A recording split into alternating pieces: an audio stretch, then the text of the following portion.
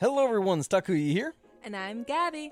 And we are the hosts of History of Everything, a podcast which you can probably guess by the name is, well, it's about everything. Do you want to know why people thought potatoes were evil and would give you syphilis? Are you curious about all the stories of the terrible and stupid ways that people have kicked the bucket over the years? Do you want to hear tales about all of the different badasses of history and the lives that they had brought to life? Well, if so, then look no further. History of Everything is just the right podcast for you. It's available on Spotify, Pandora, and anywhere else that you get your podcast from. Join us for some fun and just see how weird and wacky history can be. If you like this podcast, can we recommend another one? It's called Big Picture Science. You can hear it wherever you get your podcasts, and its name tells part of the story. The big picture questions and the most interesting research in science. Seth and I are the hosts. Seth is a scientist. I am Molly, and I'm a science journalist. And we talk to people smarter than us, and we have fun along the way. The show is called Big Picture Science, and as Seth said, you can hear it wherever you get your podcasts. What follows may not be suitable for all audiences. Listener discretion is advised. The world is full of stories. Stories of mysteries, of curiosities, of oddities. Join Kat and Jethro Gilligan-Toth for the strange, the bizarre, the unexpected, as they lift the lid and cautiously peer inside the box of oddities. You know, you guys, sometimes you hit us up and you say things, and then I read them, and then... She weeps. No, I mean... Yes. Sometimes. Yeah, your eye holes leak. It's just amazing. You're letting us into your lives over and over again, and it's awesome. And Catherine reached out on Instagram and said that she and her sister are going to our show in Boston, which is very exciting. And she said, you know, life can be really difficult and everyone goes through their challenges. And while I am recently going through mine, listening to your podcast every morning on the way to my chiropractor, LOL, really puts some good laughs into me that are needed, and something so small can really help a person more than you know.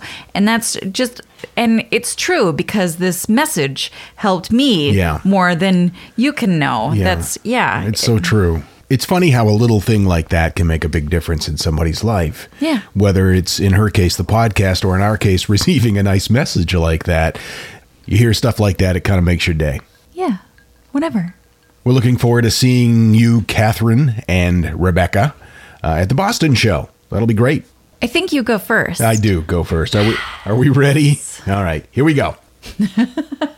Wait, Banjo has to get ready. Yeah, get ready, Banjo. Here he goes. Always getting up on your pillows. Oh, dog ass pillow. Oh, yep. Turning it around. Oh, God. At least because he's kind of like buried in there now. Maybe it'll kind of stifle the snoring. But it won't stifle the ass smell, I can promise you that. No. All right, here we go.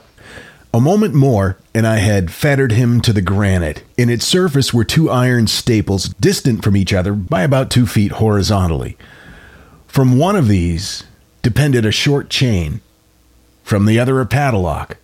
Throwing the links about his waist, it was about the work of a few seconds to secure it. He was too much astounded to resist. Withdrawing the key, I stepped back from the recess. I soon uncovered a quantity of building stone and mortar. I'm sorry. Did I miss something? Did I have a stroke and miss the beginning of this story? What's happening? With these materials, and with the aid of my trowel, I began vigorously to wall up the entrance of the niche. That's from, of course, Poe's The Cask of Amontillado, where he walls the guy, he tricks the guy, his enemy, into going down into the caverns and, say, hey, we're going to go get a great cask of wine. Right. And then he walls him up. Yeah. That act is called immurement, walling people up alive. And that's what we're going to talk about today. Oh, that's terrible. It's a terribly cruel way to kill somebody. I would agree, yes. And it was used as capital punishment for centuries. Really? Yes. That seems like a lot of walling. I mean, couldn't you just Well, you could do that, sure. But masonry was an up-and-coming trade at the time. Oh, Oh, okay. So making jobs, it's Sure, like infrastructure jobs. Right. Yeah. It's infrastructure, and you are creating jobs. Well, maybe we could do some sort of capital punishment where we pave roads over you. Actually, as we get into this, you're not far off. Oh, God. Okay, here we go. Here we go. Okay. Now, the victim is essentially buried alive or walled up and left to suffocate in agony until eventually starvation and dehydration lead to his or her death. As I said, it dates back several centuries, and there are examples of this practice happening on every single continent. Oh. According to allthingsinteresting.com, it was typically used for capital punishment back in the Roman Empire. It was used as punishment for a class of priestess known as the Vestal Virgins. You've heard that before, mostly from a Procol Harum tune. I was going to say song lyrics, yeah. The Vestals were girls that were from higher society Roman families, aristocracy. They were considered to be free of mental and physical defects. They had taken a very strict oath, an oath of celibacy, Boo. and committed themselves to tending a sacred fire honoring the goddess of home and family. All right, I like fire. Now, if a Vestal virgin broke her vow of celibacy, it got nasty. She was punished with death and buried in the city, or at least that was the original way of doing it. But spilling the blood of a Vestal virgin was forbidden throughout the Roman Empire, and no person could be buried within the city according to laws, ordinances, and things like that. So that's why they would take the Vestal Virgins outside the city. They would prepare a small vault in the ground. They would put a small couch in there. Well, that's nice. And a tiny bit of food and water. And then the Vestal Virgin would be led to the vault, put in the vault, and then walled up. Why bother with the food and drink? In the furniture, yeah. In the furniture, I have no idea. Maybe it was just another way for them to go, these kinds of comfortable things you'll never have again. Or there were a lot of unemployed furniture makers in the area. And sure, yeah. It was part of their infrastructure plan. That could very well be. It's the New Deal. Or, as part of the punishment, it was just a really crappy, uncomfortable sofa. Oh, yeah, maybe. Yeah, because the idea of being walled up on my Barca-lounger sounds pretty good, actually. I don't even really know what that thing is that you just said. A Barca-lounger? Yeah. Is it like a lazy boy? It's like a lazy boy. Is it Barca-lounger, like Barca? I don't know spell it. I don't know how to spell it. Is it a brand name? Yeah, it's Barca? Barca-lounger, yeah. They used to give them away on The Price is Right. Google Barca-lounger. Oh. Here's what I found. It's spelled B-A-R-C-A lounger. And it's still a thing? Yeah. According to their website, Barca-lounger is your headquarters for reclining comfort. So there you go. Thanks, Google machine. Well, I've learned something today.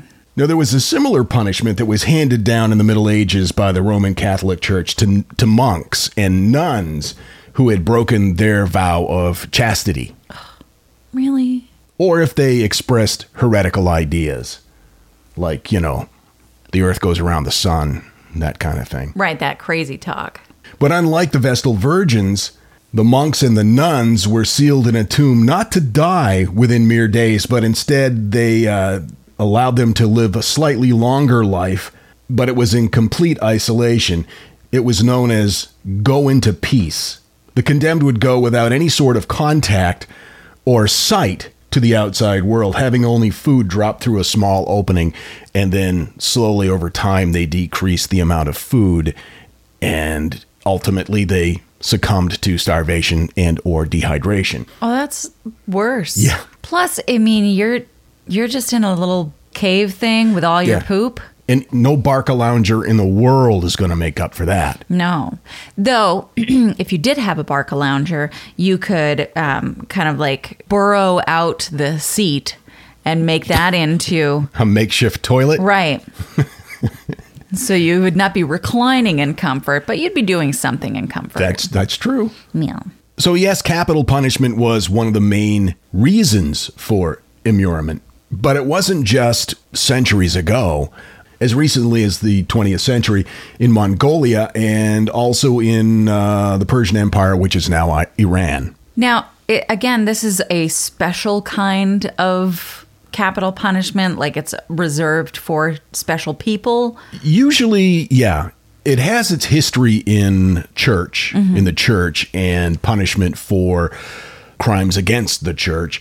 But in places like Iran, it could be just a punishment for something like thievery. One of the earliest accounts of this in Persia came from the 17th century from a gem merchant. His name was Jean-Baptiste Tavernier, who noted stone tombs in the plains with thieves encased in the stone up to their necks. He wrote that these guys were left with their heads exposed. It wasn't a sign or a show of mercy. It was so that they would be exposed to the elements and that birds would eat their face. Sure. But even though capital punishment was probably the most popular use for immurement, it was also believed that it brought luck. Oh, to those who did the walling? Sometimes, yes. Because it's not lucky for those getting walled in. Well, there were some who believed it was. According to Ranker, these immurements were pitched as a type of religious ritual. Like being tossed into a volcano? Yeah, kind of that sort of thing. All right. An adult holy woman would sometimes request to be bricked in for a time. Decades were not unusual. With a young child under the age of 10, children could be orphans, but often they were gifts from the family to the church. Like if a nun wanted to have herself walled in for a couple of decades, a family might tithe their child to keep the nun company while she was bricked up for 20 years. I think it's important that we remain open and respectful of people's beliefs, but that cry, you know. Yep. I guess the child served as a symbol of purity and innocence, and also, of course, someone for the nun to play cards with or something. I don't know, just to keep her company. Right, and if she got hungry enough, she could eat the kid? Yeah. Well, I don't know if that ever happened, but I wonder if that thought entered some of their minds. Sure. The nun, with her, quote, companion, did receive food, usually through a slit in the bricked-up wall, but they never, ever went outside the enclosed chamber. There is no record of any child going in there surviving. Well, there are records of the holy women leaving, but there are no records of what happened to the children that were bricked up with them. It's because they ate them. It was some sort of like purity ritual. They were sucking the purity out of the children, and then they were just left heaps of baby skin. Yeah, just a withered husk. Yeah. On the floor. Left smoking and spent and shelled in the sand like a smoky. Left spent and smoking like a shotgun shell in the sand. Is that what you're going for? Yep. Okay. I understand. So that's pretty disturbing, but here's something that's even more disturbing. Human sacrifices. They were used as, immurement was used as a human sacrifice. Okay. Often with children, mostly to solve some sort of construction problem. Oh, okay. So they used walling, the construction method, to create a sacrifice to the walling gods. That's pretty close. Okay. In the 1800s, they were demolishing a bridge in Bremen, Germany, and in it they found the skeleton of a child within the structure of the foundation.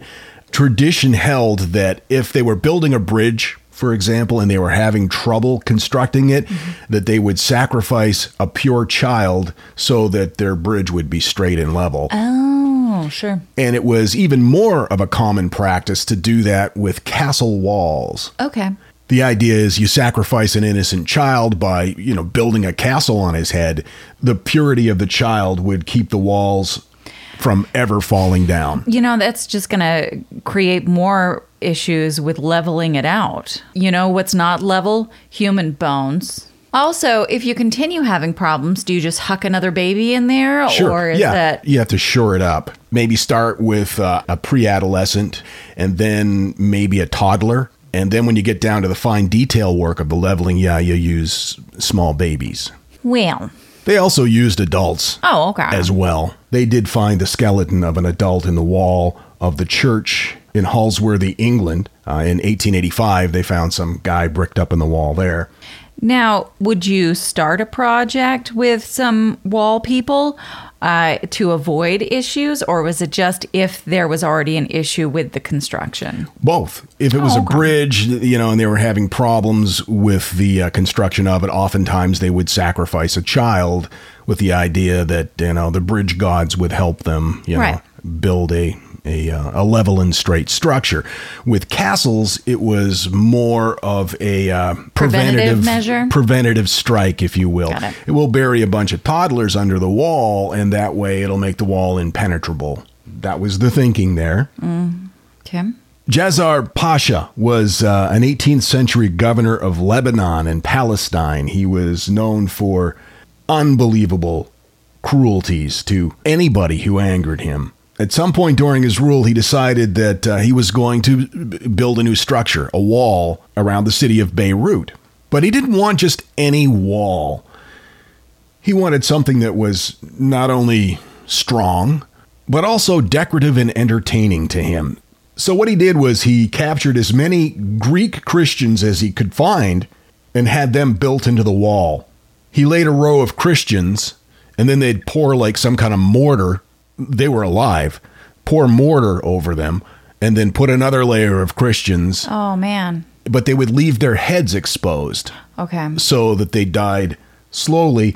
So that their skulls would be popping out of the... Yes, so their skulls remained as interior decor. Was it on the inside or the outside of the wall? Well, I'm not sure. I think the outside would be scarier to those trying to get in. Right, but he seemed to be really fixated on the beauty of it. So maybe it was on the inside, because it's referred to a couple of times as decor. Okay. Plus, I'm pretty sure that there's no homeowners association in the world that's going to allow skulls on the outside of your fence. Right. Makes no sense at all. Not if your brother-in-law couldn't park his truck in the driveway. Yeah, my brother-in-law, my sister and brother-in-law, they lived in Boca Raton for a number of years in a really nice, exclusive neighborhood with, the gated entry and stuff. And for those of you who've been to Boca, it's all Lamborghinis and Teslas. And, my brother-in-law drove a pickup truck. Yeah. And even though he owned the home in this place, they didn't want him to park his pickup truck in his own driveway. No. It was a new pickup truck, too. It was a really nice Toyota Tundra. But no, it's a pickup truck. You can't park it in the driveway. It had to go in the garage. So they moved. And there you have it. People getting walled up. Wow. That was a greater variety of types of walling up than I was expecting. I wanted it to be kind of a potpourri of immurement. It certainly was that. I was thinking about this. Let me ask you what you would rather do. Would you rather be walled up alive or buried alive? Walled up. Yeah, me too. The idea of being underground. Oh, God. Sometimes, though, when they would enclose them alive, it was in like a coffin. They wouldn't bury it. Oftentimes, they would just nail them into a coffin and then hang the coffin from a tree or something until they died. That way you can reuse it. That's true. Reduce, reuse, recycle. I'm a child of the 80s. We were going to call it Kevin, but it didn't do well in focus groups. So now we call it That Thing in the Middle. So one day in 1959, Lieutenant Colonel William Rankin was flying his single-engine plane over Virginia. At the altitude of 47,000 feet, the engine failed. Stall. And Lieutenant Colonel Rankin had to bail out. Stall. A storm was in progress, and he fell right through the middle of it. Now, it would normally take a man about 13 minutes to fall 47,000 feet.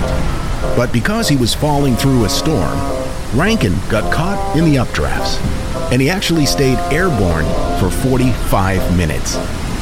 As he was tossed about in temperatures as low as minus 70 degrees Fahrenheit, his body was battered by hailstones and covered in ice and sleet. At about 10,000 feet, fortunately for him, his parachute opened, and he landed intact in a tree in North Carolina, 65 miles from where he had bailed out. Lieutenant Colonel William Rankin made a complete recovery. I've got to tell you, the longer we've had our Aura frame, the more I love it. I have kids, and they live about 3,000 miles away, and my daughter is expecting a child, and she has been sending me updates on her baby bump through the Aura frame. And since I can't be there to experience it with her, it's the next best thing. And speaking of mothers, if you're looking for the perfect gift to celebrate your mom in your life, Aura frames are beautiful Wi-Fi connected digital picture frames. It allows you to share and display unlimited photos. It's super easy to upload and super easy to share photos with the Aura app. And here's the thing, if you're giving Aura as a gift, you can even personalize the frame with preloaded photos and memories. We love Aura frames, and living so far away from family, thanks to Aura, it's the next best thing. It's like almost being there. And right now, Aura has a great deal for Mother's Day. Box of Oddities freaks can save on the perfect gift by visiting auraframes.com to get $30 off, plus free shipping on their best-selling frame. That's AURAFrames.com. Use code oddities at checkout to save. That's AURAFrames.com and use code oddities at checkout, and you will save. Thanks, Aura Frames, for bringing my family a little bit closer.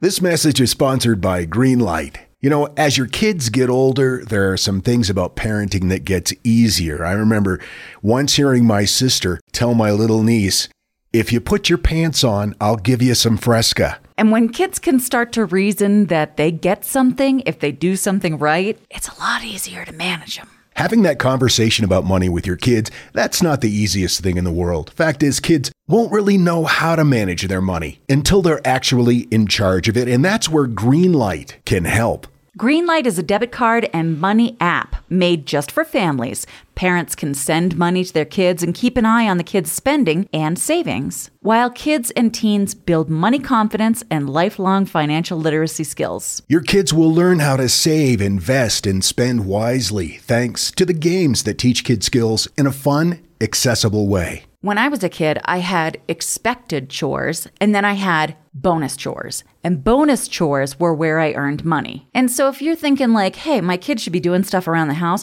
yeah, no, you're not wrong. But maybe there's extra ways that they can learn how to be a successful financial money person. What was one of the bonus chores that you had to do? Rub my mom's feet. And what did that pay? I don't know, like a quarter or something. Millions of parents and kids are learning about money on Greenlight. It's the easy, convenient way for parents to raise financially smart kids and families to navigate their life together. Sign up for Greenlight today and get your first month free when you go to greenlight.com/oddities.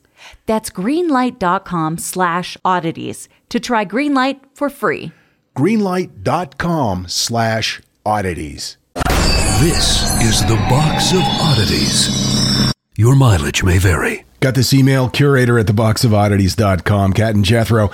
I was watching an episode of How It's Made on the Science Channel. They were showing how to make 55-gallon drums, and the narrator of the show said that they use different thicknesses of metal depending upon what is going to be stored in it. My first thought was, oh, like dead bodies. And my second thought was, that came from listening to the Box of Oddities. Well, Colleen, you're welcome. I was rewatching some old episodes of Jeopardy when Julia was on in 2014. She was a delight. That's not related in any way to drums filled with bodies. I just wanted to mention how much I really love Julia. Have I mentioned how much I really love your stories? Thanks. How about one now? Well, I was watching Jeopardy the other day. No, I've heard that one. Sorry. Okay. Are you familiar with Mohenjo-Daro? I am not familiar with that at all. I wasn't either. And then as I started learning about it, I thought, well, it's silly that I don't already know about this. Is it a person? No, it's a place. Mohenjo-Daro was built around 2500 BCE. It was one of the largest settlements of the ancient Indus Valley civilization and one of the world's earliest major cities. The words Mohenjo-Daro literally translate to the mounds of the dead. Professor Ahmad Hassan Dani, one of the world's leading archaeologists, revealed fascinating details about the ruins at Mohenjo-Daro and the incredible way that this ancient city was built. Did they construct bridges out of toddlers? You know, they didn't. Oh. As far as I know. They weren't very forward-thinking, were they? In 1945, he helped to excavate with the great British archaeologist Sir Mortimer Wheeler at Mohenjo-Daro, which is in current modern-day Pakistan. Okay. I love the name Mortimer.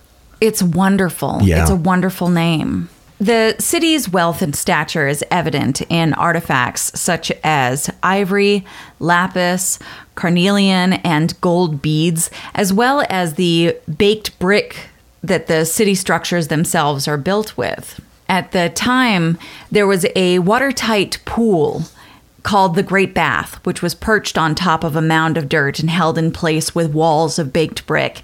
And it is the closest structure that Mohenjo-Daro has to a temple. A National Geographic grantee suggests that that structure and the other features that show such an emphasis on the usage of water says that they have an ideology based on cleanliness, and it may be related to keeping your soul clean. I know that in that region there are still some ideas about rivers carrying water that can clean your soul, and sure, yeah. So wells were found throughout this city, and nearly every house in the city contained a bathing area and a drainage system. 2500 BCE. Yeah. No shit. Yeah. So the citadel, which was a mud brick mound around 12 meters or 39 feet high, is known to have supported public baths. It was a large residential structure designed to house about 5,000 citizens and 2 large assembly halls. The city had a central marketplace with a very large central well. Individual households or groups of households obtained water from smaller wells.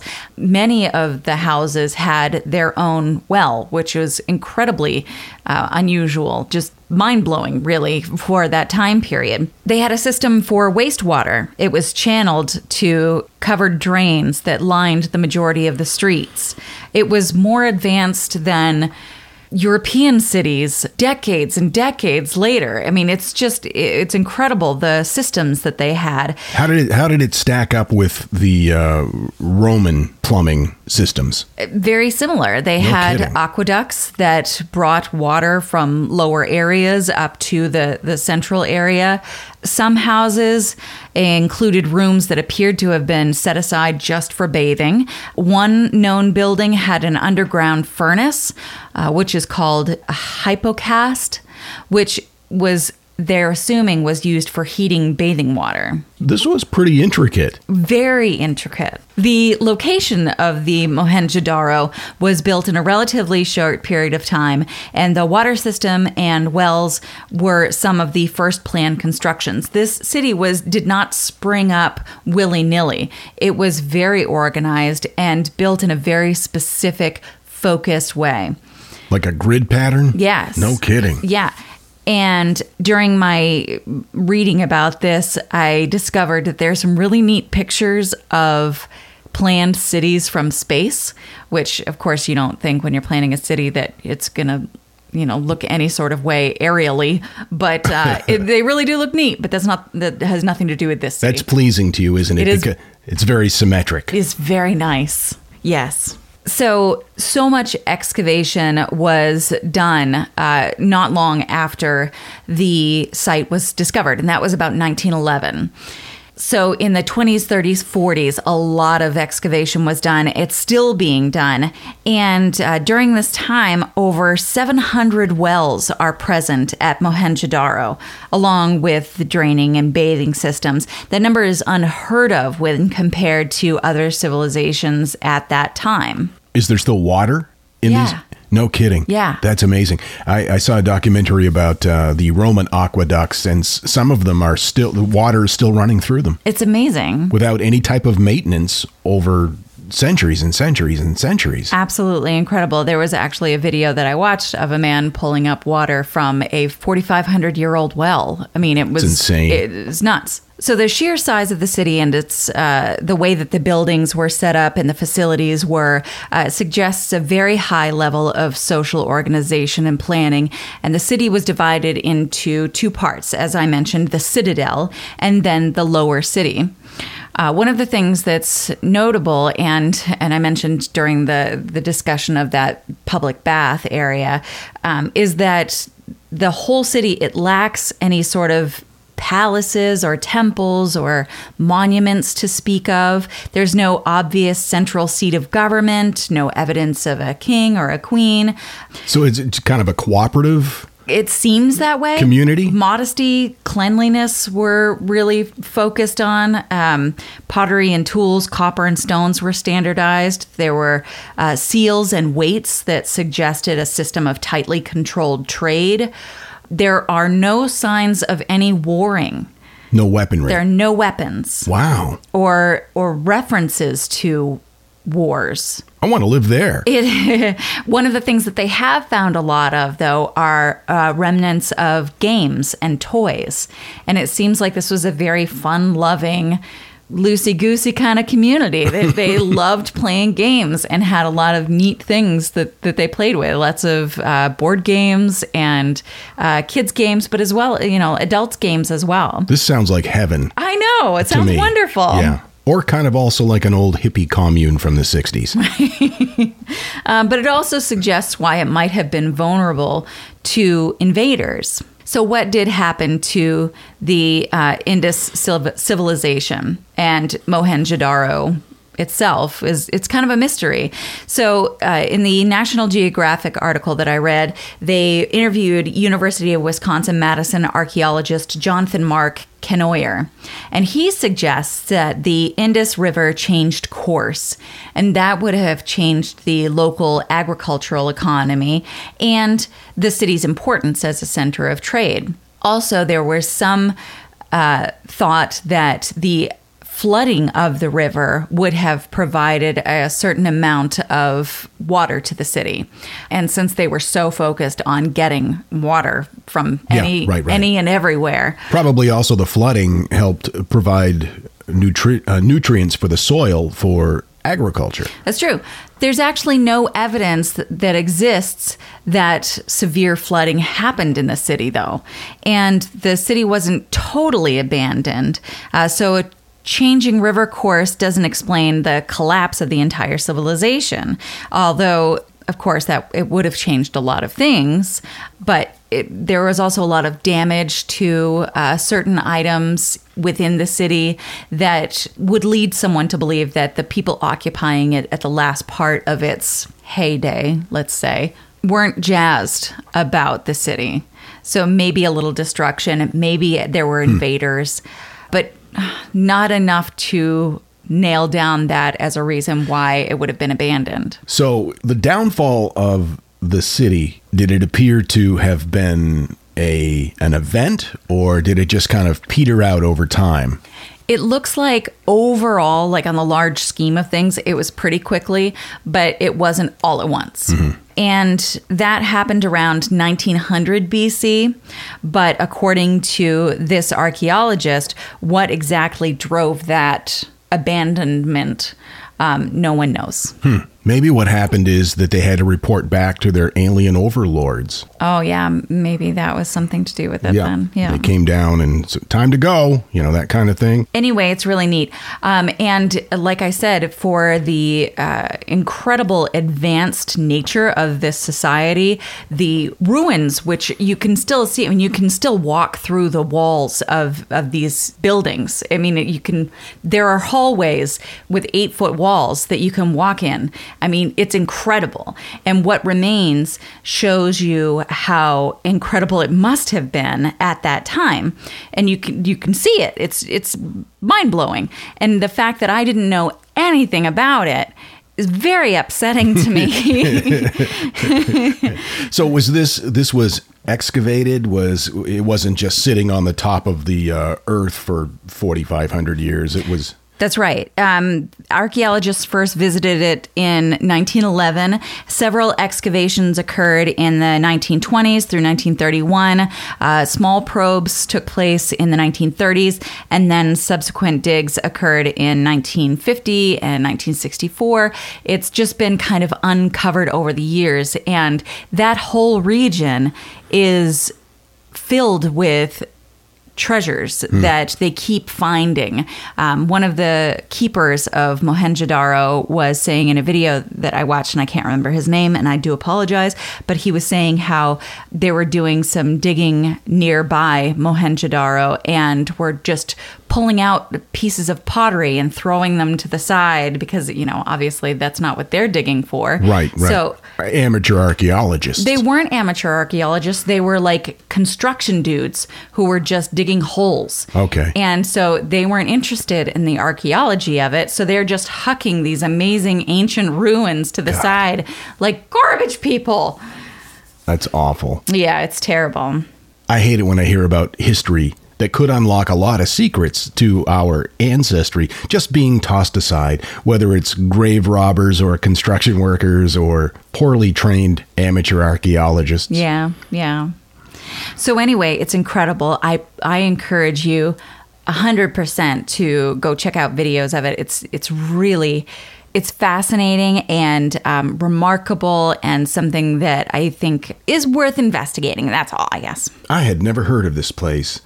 And it's one of the earliest cities in the world. This type of archaeological discovery is right in my wheelhouse. I love shit like this. So thank you for finding that. You're welcome. I'm going to be digging into that far more deeply.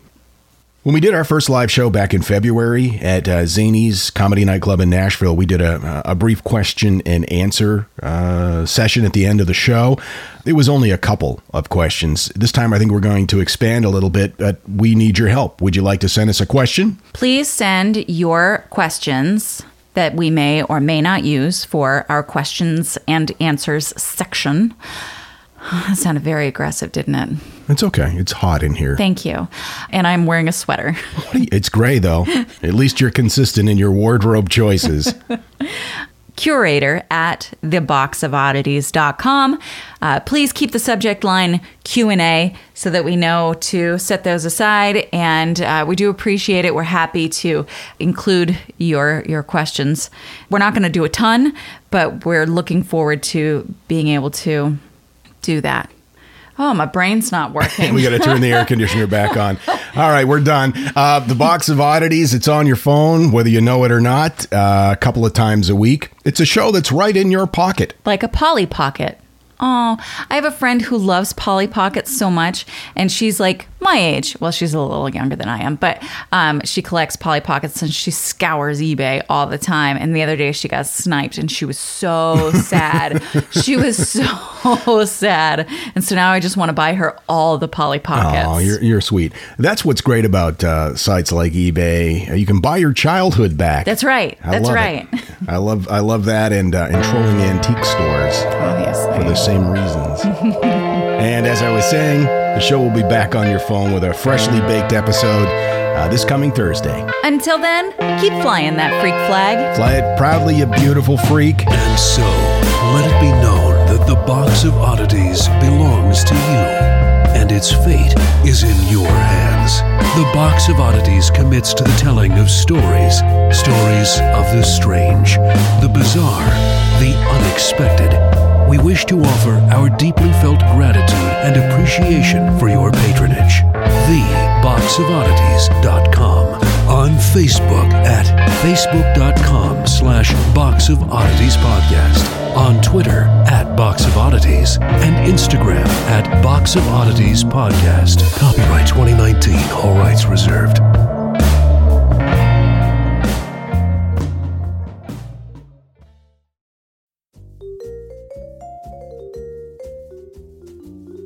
Do you love history but hate when it's stuffy and boring? Well, look no further and join me, Katie Charlwood, your friendly neighbourhood social scientist and reader of books, as I delve into unsolved historical mysteries, murders by gaslight, and of course, women who have been misrepresented through all time. On Who Did What Now, the history podcast that's not your history class. Listen wherever you get your podcasts.